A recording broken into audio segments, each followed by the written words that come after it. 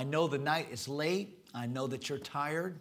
But I do want to share a thought tonight I think will be helpful right from the Word of God. So if you have your copy of the Bible, would you open it to 1 Corinthians chapter number 3.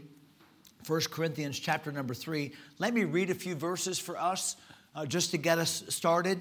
I won't be long tonight, but as I said, I really feel as if this message will be a blessing, not just to pastors, although I think pastors, this will be a special blessing to you, but to all of us. If you're here tonight at a conference like this, what that tells me is that you have a desire to invest in people. And I'm guessing that the people that are in this room tonight are the people that are making a difference in your local churches. You're the teachers, you're the leaders, you're the disciplers, you're the pastors, and you're the ones whom God is using. Not the only ones, I understand that, but I believe that this message will be a great blessing to you if you will allow it to.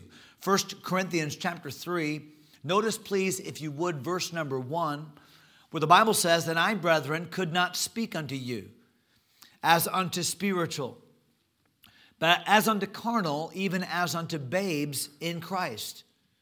I have fed you with milk, and not with meat. For hitherto you were not able to bear it, neither yet now are ye able. For ye are yet carnal. For whereas there is among you envying and strife and divisions, are ye not carnal, and walk as men? For one saith, I am of Paul, and another, I am of Apollos. Are ye not carnal? Who then is Paul, and who is Apollos, but ministers, by whom ye believed, even as the Lord gave to every man? I have planted, Apollos watered, but God gave the increase. So then, neither is he that planteth anything, neither he that watereth, but God that giveth the increase. Now he that planteth and he that watereth are one, and every man shall receive his own reward according to his own labor. For we are laborers together with God. Ye are God's husbandry. Ye are God's building." And Lord, we are grateful that we belong to you. We're grateful that the work that we do is empowered by you. And even as this message that has been preached already tonight looms in our minds, we are grateful that you are willing to do in our lives what it takes for us to be usable and to be fruitful for your cause. And Lord, I'm praying that in this very message, you would continue to do that work. I pray that you would speak deeply on the inside as we listen. I pray that you would do the work tonight that I cannot do, the down deep, down in the heart, convicting work of your Holy Spirit. I pray that you would bless every person in this room, every church that's represented. I pray, God, that you would do a work in our lives in these days that would be long-lasting, ultimately would benefit the people whom we serve. Please, God, bless this message tonight, I pray, in Jesus' name, amen.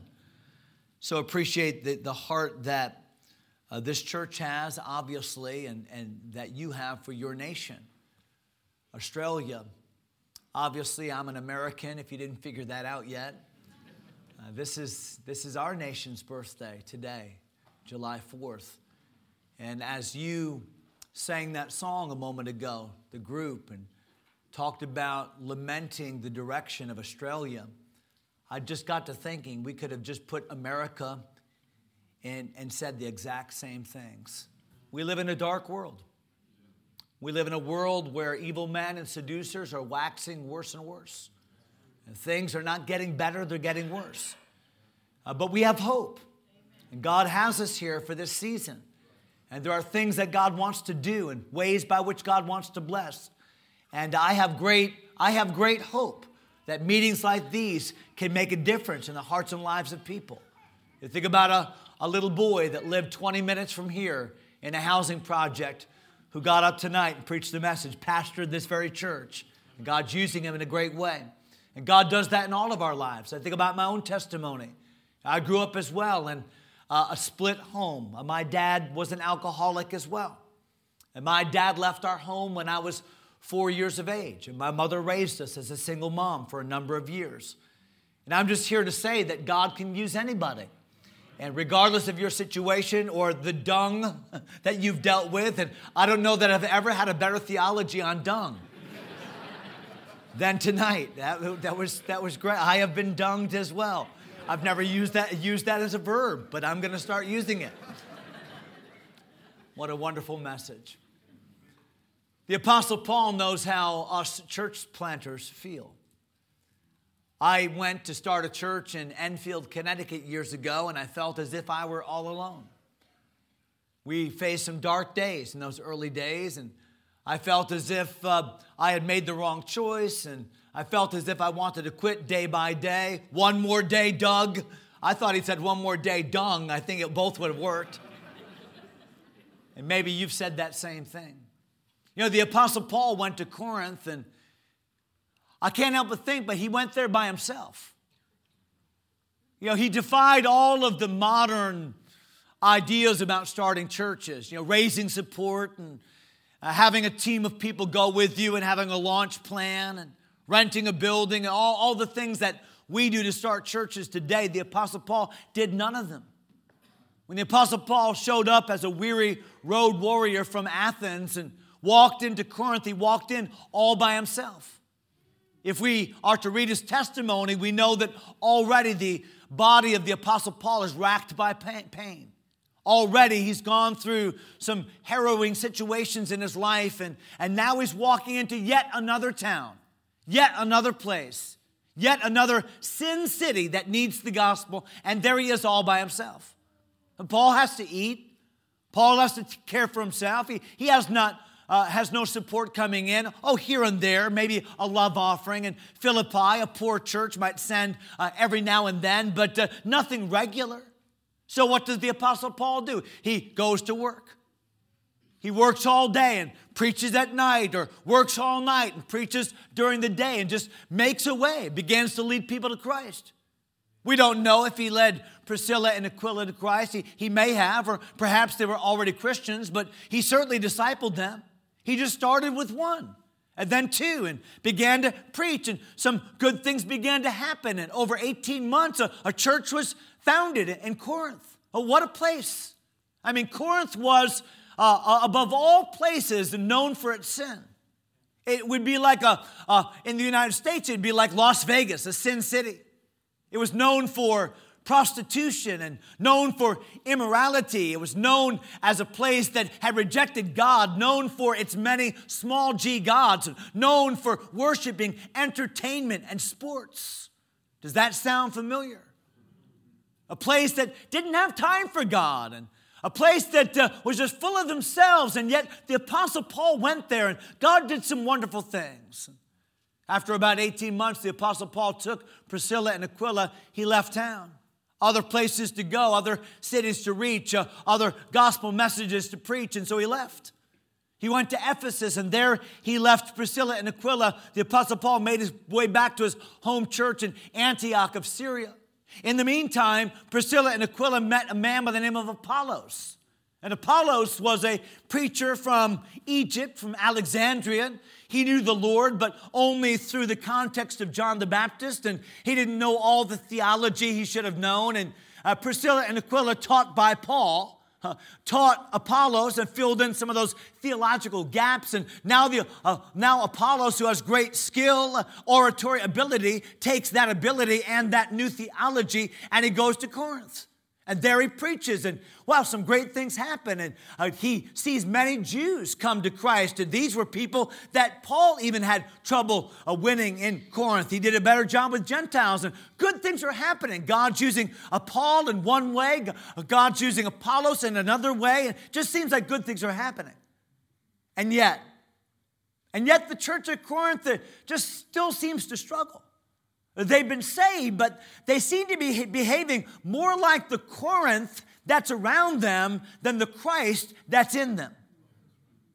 I think sometimes modern churches suffer the same way. They want more to be like the Corinth around them than the Christ in them. And what was the Corinth around them? Look, the Corinth around them was a Corinth that said, hey, be somebody. The Corinth around them was a Corinth that said, hey, fight your way and climb that ladder. Find a patron that will finance your success. And they thought that church was the same thing, and so they began to fight and to bicker and to who's best and who's biggest and who's the best speaker and who has the biggest gift. Boy, that was an easy thing to do at Corinth because of all the churches that Paul had ever preached at, of all the churches that Paul had ever started, the church at Corinth was the most gifted. Boy, if you wanted to go to a church and hear some good music, you go to Corinth. Boy, if you wanted to go to a church and hear some good preaching, you go to Corinth.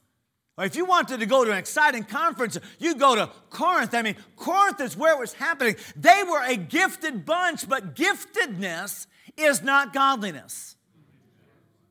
Just because somebody has a great oratory ability or somebody has great theological prowess, so just because somebody has a gifts that God has given him for the purpose of the edification of the saints does not necessarily mean that that person is walking with Christ. And certainly that was not the case in Corinth. They were concerned about self and self-aggrandizement and climbing that ladder and being somebody. And the Apostle Paul had to deal with them. Matter of fact, the Apostle Paul dealt with them pretty severely. He wrote them at least 4 letters. You say, well, Kurt, there are only 2 letters in the Bible called Corinthians, 1st and 2nd. Yeah, but there were 4 letters. The first letter was a letter that Paul wrote before 1 Corinthians, and he references it in 1 Corinthians chapter 5 and verse 9. It was a painful letter.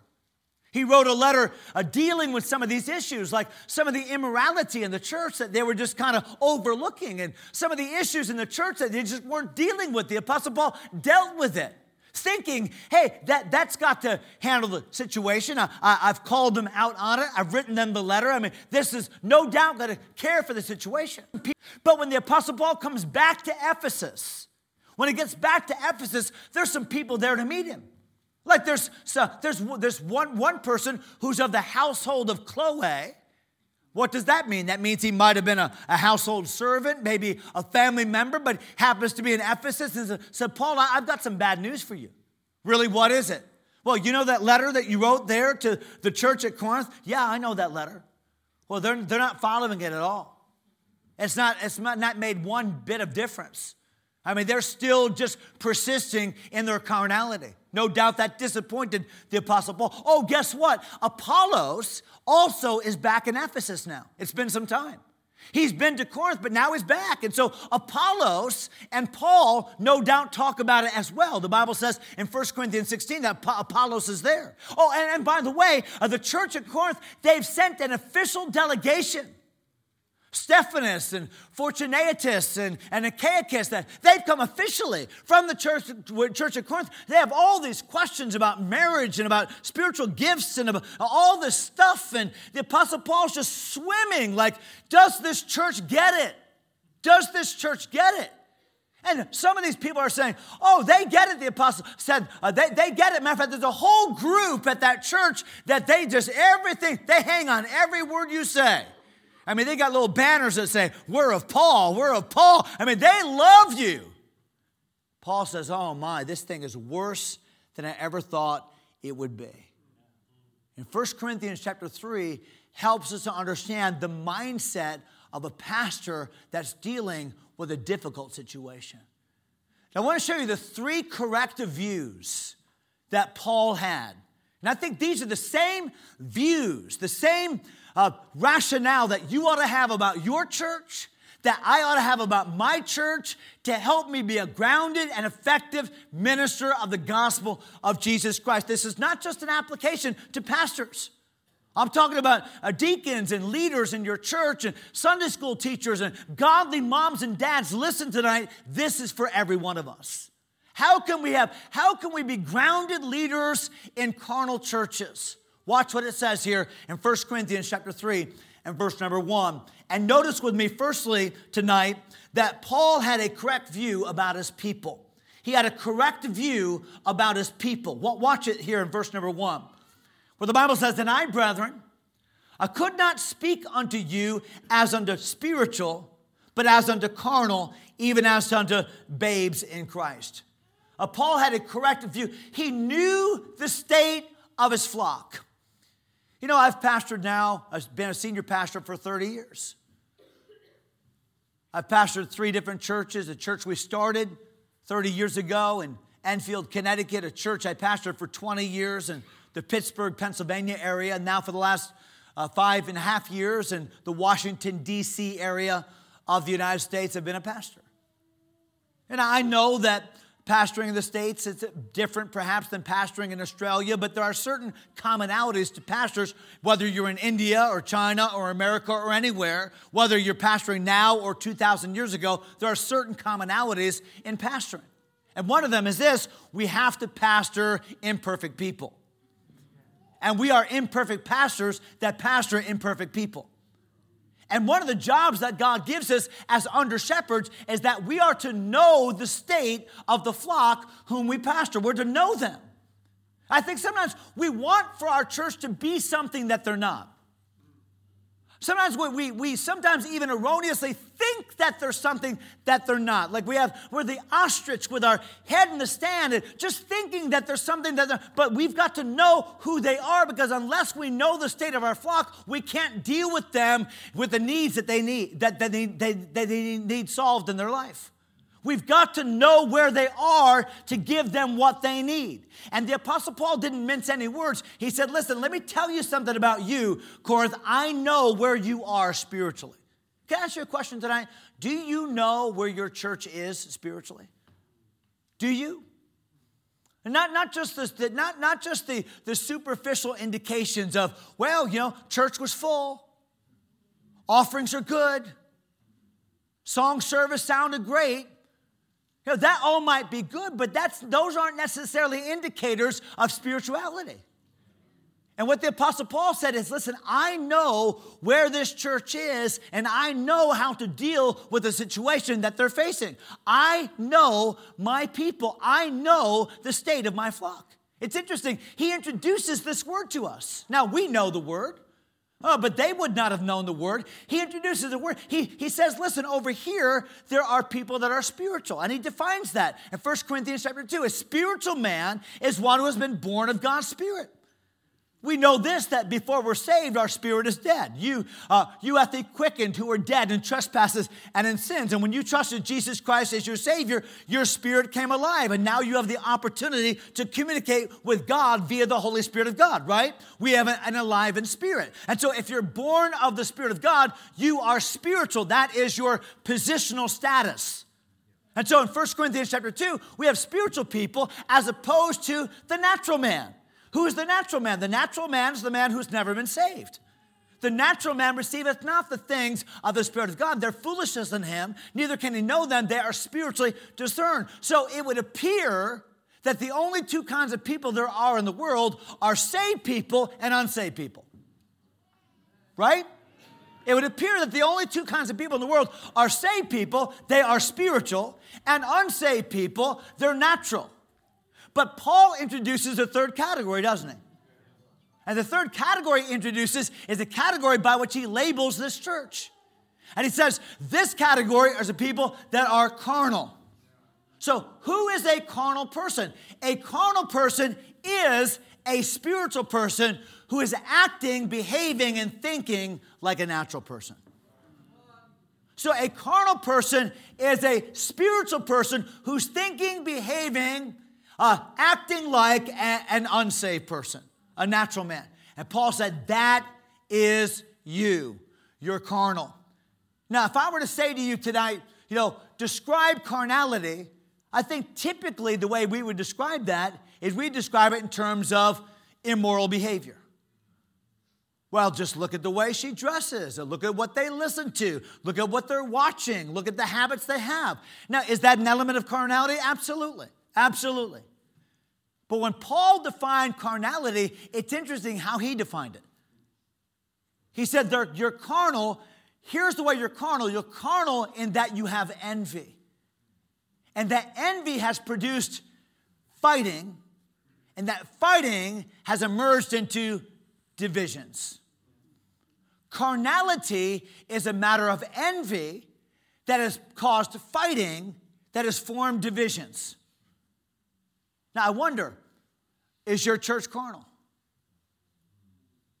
I wonder, are we carnal? Have we, because of envy, and by the way, envy is a strong desire, but it's a misplaced loyalty to something other than God. And the envy that they had was a strong desire to be loyal to human leadership. We are of Paul. I went to this Bible college. I grew up under this preacher. This is my favorite theologian, so I only read. I'm going to tell you something. Envy produces strife, which results in divisions. And you know who the great divider is, don't you?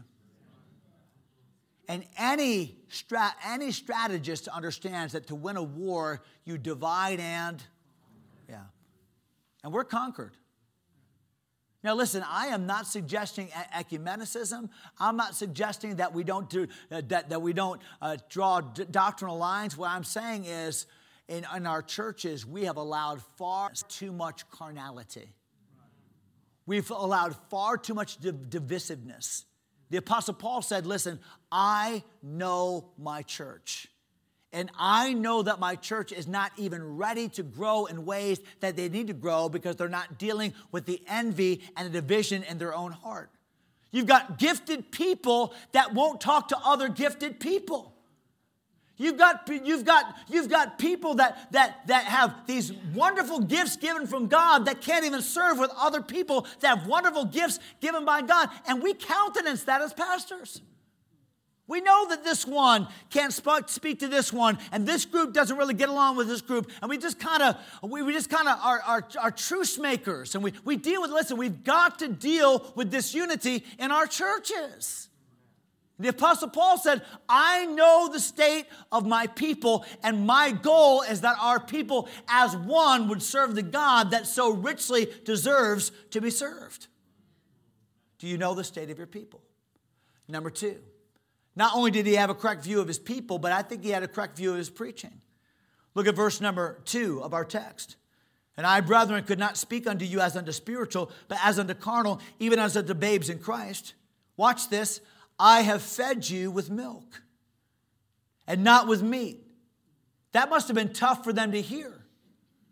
Listen, I want you to tell you, I've been treating you like babies. Now listen, babies are cute. A moment ago, we heard a baby crying, going out. Listen, I never fault a baby that cries. Babies are cute. I love babies, okay? But have you ever dealt with a kid that's like 7 years old that still talks like a baby? It's not cute.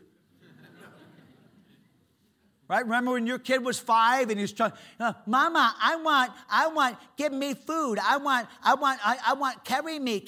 Talk like a big boy, right? Talk like a big boy. Okay, you're beyond that. Baby talk's over. The Apostle Paul said, listen, I've been treating you like babies way too long. I'm feeding you with milk. So what was Paul's view on preaching? I think, first of all, his view on preaching is, I want to give people nutritious meals. I'm going to feed them. Listen, we have to understand the state of our flock because we have to know what people can handle. We preach messages to our people not for our benefit, for their benefit. Sometimes we're going through the 97th message on Romans, and people can't even understand, they don't even know the ABCs of Christianity. What the Apostle Paul says is, I know the state of my flock, so that in knowing the state of my flock, I can preach to them at their level, the things that they need, because I'm going to feed them. And by the way, feeding always only has one source, and that is the Word of God. And can I just say this? That a conference like this ought to be a reminder to all of us that what our people need is they need the Word of God. It's the Word of God that changes lives. Not your personality, not your organization, not your next methodology, not some new way. Listen, it's the Word, it's the faithful teaching and preaching of God's Word that changes lives. Wherewithal shall a young man cleanse his way? By taking heed thereto according to thy word. With my whole heart I've sought thee. Oh, let me not wander from thy commandments. Thy word have I hid in mine heart, that I might not sin against thee. Hey, it's the Word of God's quick and powerful. It's sharper than any two-edged sword. It pierces even to the dividing asunder of soul and spirit and of the joint and marrow. It's a discerner. The Bible is of the thoughts and intents of the heart. Only the Bible can go down to the heart level. Only the Bible can show people who they are. Only the Bible has the power to change lives. So stick with the Bible. And I know sometimes it seems long and arduous, but just stick with the Bible. Line by line, verse by verse, chapter by chapter, book by book. Give them the Bible. Hey, listen, if you want to listen to my preaching, it's going to be very, very boring over time. You know what I'm going to do in my preaching? I'm going to explain the text. I'm going to illustrate it. I'm going to apply it. And I'm going to go to the next verse. I'm going to explain it. I'm going to illustrate it. I'm going to apply it. I'm going to go to the next verse. You know why? Because it's the Bible that changes lives. And what the Apostle Paul said is, listen, my view on ministry is I'm going to feed you. I'm going to feed you. I'm going to feed you. Are we willing to feed people the Word of God? Paul said, I'm going to give you a nutritious meal. But not only did he give them a nutritious meal, look at verse number 2 again, where I have fed you with milk, not with meat. But he gave them a nutritious meal, but he gave them a digestible meal. I wonder, are you giving your people a digestible meal? Are you giving your Sunday school class a digestible meal? Are you sharing a devotion with your children at night that's a digestible meal? Are you meeting them where they are, knowing who they are, teaching them what they need? That's what Paul did. Hey, Paul wanted to be here. Boy, I wish I could say this. He said to if he wrote Hebrews, he said to the Hebrews, boy, you ought to be teaching by now, but you're here, but I'm still willing to give you what you need. I wish I could say this. I wish I could go there, but I'm going to keep on giving you what you need until you get it. Stay committed to giving people what they need until they get it. And so he gave them a nutritious meal. He gave them a digestible meal, but ultimately he gave them an unsustainable meal. You know what Paul realized? Paul realized, listen, I'm giving you something. I'm feeding you something. You're getting milk, but you need more. I'm giving you milk, and that's all you can handle right now. That's all you can digest. You're going to throw up something else, but you need more. My biological dad, I was talking to Brother Mansour earlier today about my biological dad. He died when he was 56. That's an eerie age for me because I'm 55 right now. I'll be 56 this year, just a couple months. My dad died at 56. When my dad died of pancreatic cancer, the last few months of his life, he lay in a hospital bed. Big 6'5", but he had withered away to about 100 pounds. He looked like a living skeleton. I said to the doctor, I said, what can we do? He said, not much. I said, is there anything we can do? He said, just try to get him to eat something. I never forget sitting by my dad with a little jar of applesauce and taking that spoon and say, Dad, can you take a bite? Dad, just one bite. Dad, take a bite. I put the applesauce in his mouth. Good. That's good. That's good, Dad. That's good. Dad, 2 more bites. Come on. Come on, Dad, 2 more bites. Sometimes that's the way we pastor. And all the time we're doing it, we know this is not enough. They need so much more. But this is all they can handle right now. Do you know the state of your flock? Are you giving them what you know they need and what they can handle in that moment? That's what Paul did. That's what a loving dad does. That's what a loving mom and Sunday school teacher, that's what a loving pastor does. Do you know your people? Do you know your preaching? Do you know your priority? And then lastly tonight, do you know your position?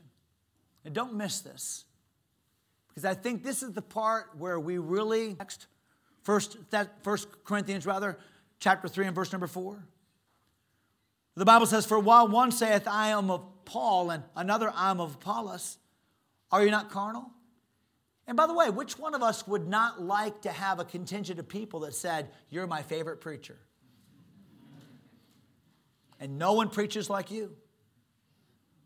I don't even, like when the other pastors preach, when you're away, I don't even come to church because I want to hear you. And sometimes we foment that.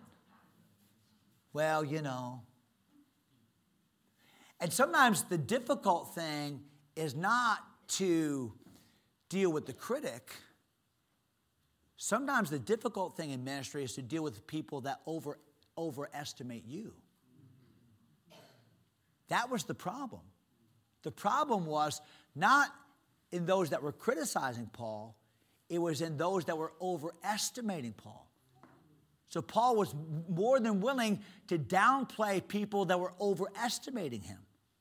And watch how he does that. He says, I am of Paul, I am of Apollos. Now look at verse 5. Here it is. How he deals with his position. Who then is Paul? Do you know that the pronoun who is neuter in the Greek language here? Now, what does that mean? Does that mean that Paul was non-binary? No, what that means is that Paul was not speaking about him as a person. He was speaking about his position. So Paul says, okay, what is my position? Who am I? As a pastor, who am I? As an apostle, who am I? Now watch what he says.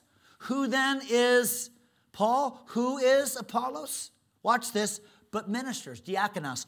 But ministers by whom you believed, even as the Lord gave to every man. You know what the word minister means? You know this. You've preached this.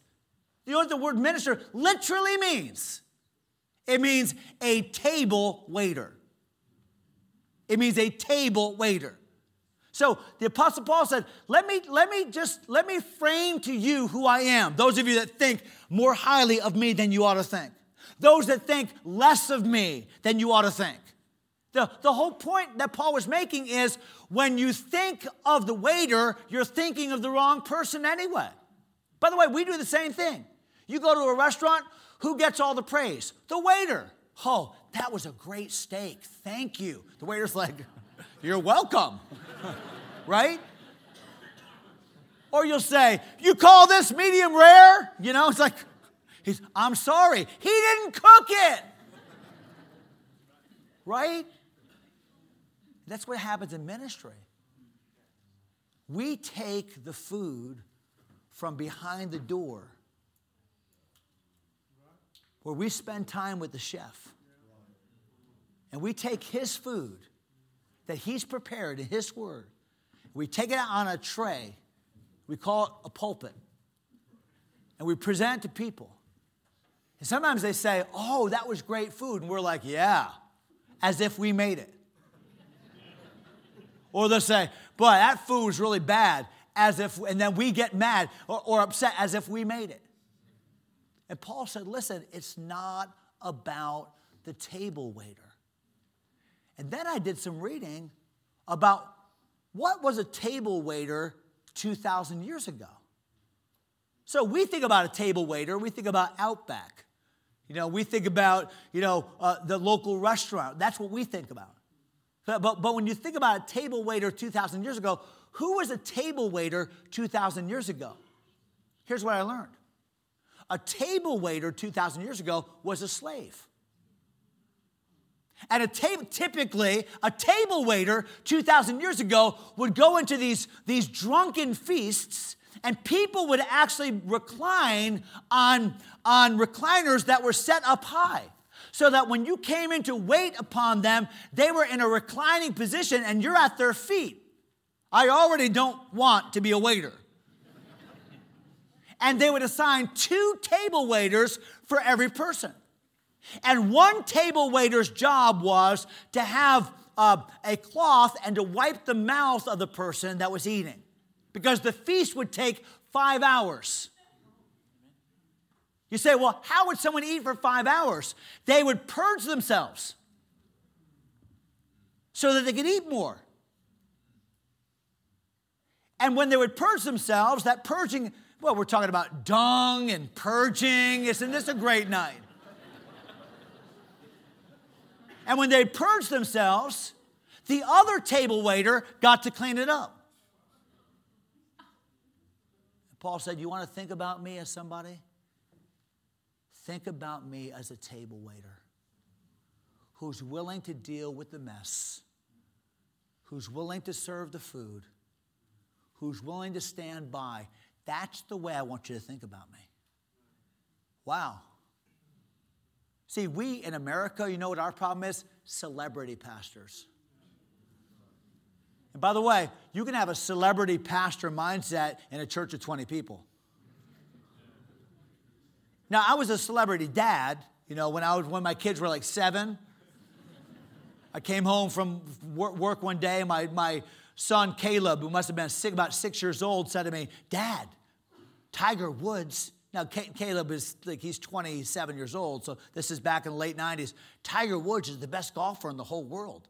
And I just looked at him and I said, Caleb, I'm better than Tiger Woods. And he looked at me and said, really? I said, I'm older. I was like, you know, because when you're 7, the 9-year-old's always tougher and bigger. He said, wow. So he told all his friends at school, my dad is a better golfer than Tiger Woods. Said, what'd you do? I just let him talk. He's a kid. We're driving to school one day, and my son Joshua, he's in 3rd grade, and we go by the same park every day. It's called Memorial Park. And in Memorial Park, there's a Vietnam-era fighter jet. And so we'd go by every day, and my son Joshua one day said, Dad, that's such a cool jet. I said, I know. I used to fly that jet. He looks at me, said, really? I said, yeah, back in the war, I flew that jet all over. I'm thinking, there's no way he's going to believe this. He did. He went to school and told all his friends, my dad flew that fighter jet, and they went home and told their parents. Pastor Skelly flew that fighter. Well, parents came to church on Sunday. I could have preached John 3:16 and they wouldn't have believed it. Now, I was a celebrity dad. But you know, when those kids got to be 17 and 18 years old, they didn't believe a word I said. Dad, you know, he doesn't know anything. So even my daughter. You know, when my daughter was 13, I'd be like, you're not leaving the house wearing that. Then she's 18, looking at me, Dad, you're not leaving the house wearing that, you know. It's like, Dad, you look like an old man. I am an old man. Now my kids are in their 30s and 20s. And you know what? Every now and then they'll call.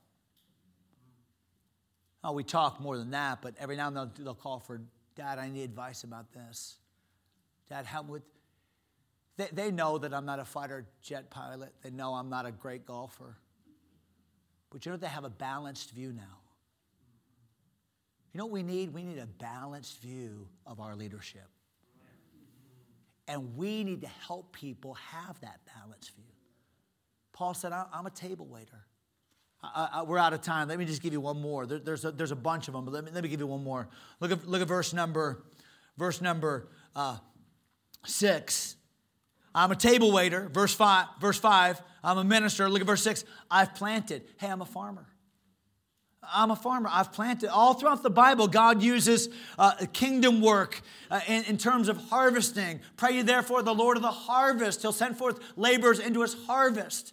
You know, Jesus never said he'd send forth planters into his harvest. Jesus never said, I'm praying for waterers for my harvest. Jesus is looking for laborers. So whatever gift he gives you, whatever job he assigns you, just do the job you've been given to do as part of the labor for the big picture. Because sometimes God puts you in a field that's not ready for harvest yet. And you have the thankless task of just digging up earth. And you might have the thankless task of just taking seeds and putting them in the ground. And you might have the thankless task of year after year after year after year after year, all you're doing is watering. By the way, every part of this is the Word of God. You plant with the Word of God. You water with the Word of God. It's all about the Word of God. But you're faithful day after week, after month, after year after year after year. The harvest does come. It's just not the timetable that we always want. And so Paul said, listen, I did the planting. Apollos did the watering. In other words, all of you that think that I had a negligible influence among the Jews, hey, listen, I planted among the Jews. They didn't like my message. They didn't believe my message, but I gave them the Word of God. Then Apollos came and gave them the Word of God, which he learned from people that I taught, because I taught people who taught the guy that taught the people that I couldn't reach. We're part of the same team. You get that? We're part of the same team. So Paul said, listen, I'm a table waiter. I'm a farmer. As farmers, we're different. One has this job at this time. Another one has this job at this time. But God does his thing. As farmers, Paul said, we're de-emphasized. I'm just the planter. Apollos, he's just the waterer. It's God. It's God. It's God. It's God that gives the increase. So we're different. We ought to be de-emphasized. And finally, we're dependent. We're dependent, obviously, upon him. But can I just say this? We are dependent on each other. Paul, I need you, Apollos. Apollos, I need you, Paul. And can I just say to this group in this room, you might do things differently than I do. We might not cross our eyes. It's late. We might not cross our T's and dot our I's the same way. If you love Jesus, if you love that book, if you're trying to win people to Jesus Christ, listen, you're on my team. You're in my field. We're serving Jesus. Let's go. A right view on people, a right view on preaching, a right view on ourselves. Boy, that'll do a whole lot to a right way to reach Australia. Father, thank you for the opportunity tonight to say a word or two. Thank you, God, for your word. Its power is amazing. Its applicability to our lives is astounding. And oh God, tonight I pray that you would bless my friends in this room. We need you desperately. God, would you give us wisdom about our own flock? Give us insight into what they need. Help us, God, to meet them where they are. Lord, I'm praying for a mom tonight. I'm praying for a dad tonight, struggling with a wayward son, maybe even an adult child. Lord, give them insight to know where they're at, how to talk, what to deal with, what portion of Scripture to share, how to give a digestible meal. Oh God, tonight, would you just notch us back a step? May we see you high and lifted up. May we look around this room and see other laborers in the same field, maybe doing a different job at a different time. But oh God, tonight, would you help us to have a healthy view of you and ourselves for the gospel's sake. Our heads are bowed for a moment. Our eyes are closed. You've heard the message. You heard a great message earlier on God using seemingly smelly, rough, hard things in our life for our fruitfulness. Maybe God spoke to your heart in a profound way about that. Would you come in a moment and tell the Lord about it? Maybe, honestly, and no pun intended, thanking him for that dung, thanking him for that carcass, coming and saying, oh God, thank you. Romans 8:28, God, it's there, and you've done it for me, thank you. Or maybe tonight God's spoken to you in this area. Boy, I need to have a right view about my people. I need to just get back to the simplicity of line by line, verse by verse, chapter by chapter, give people the Word of God.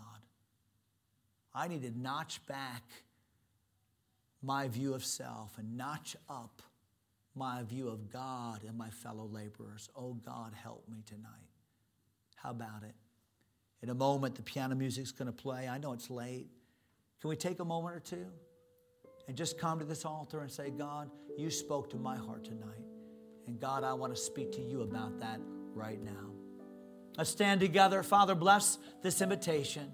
Oh God, tonight, help us. Help us, we pray. In Jesus' name, amen.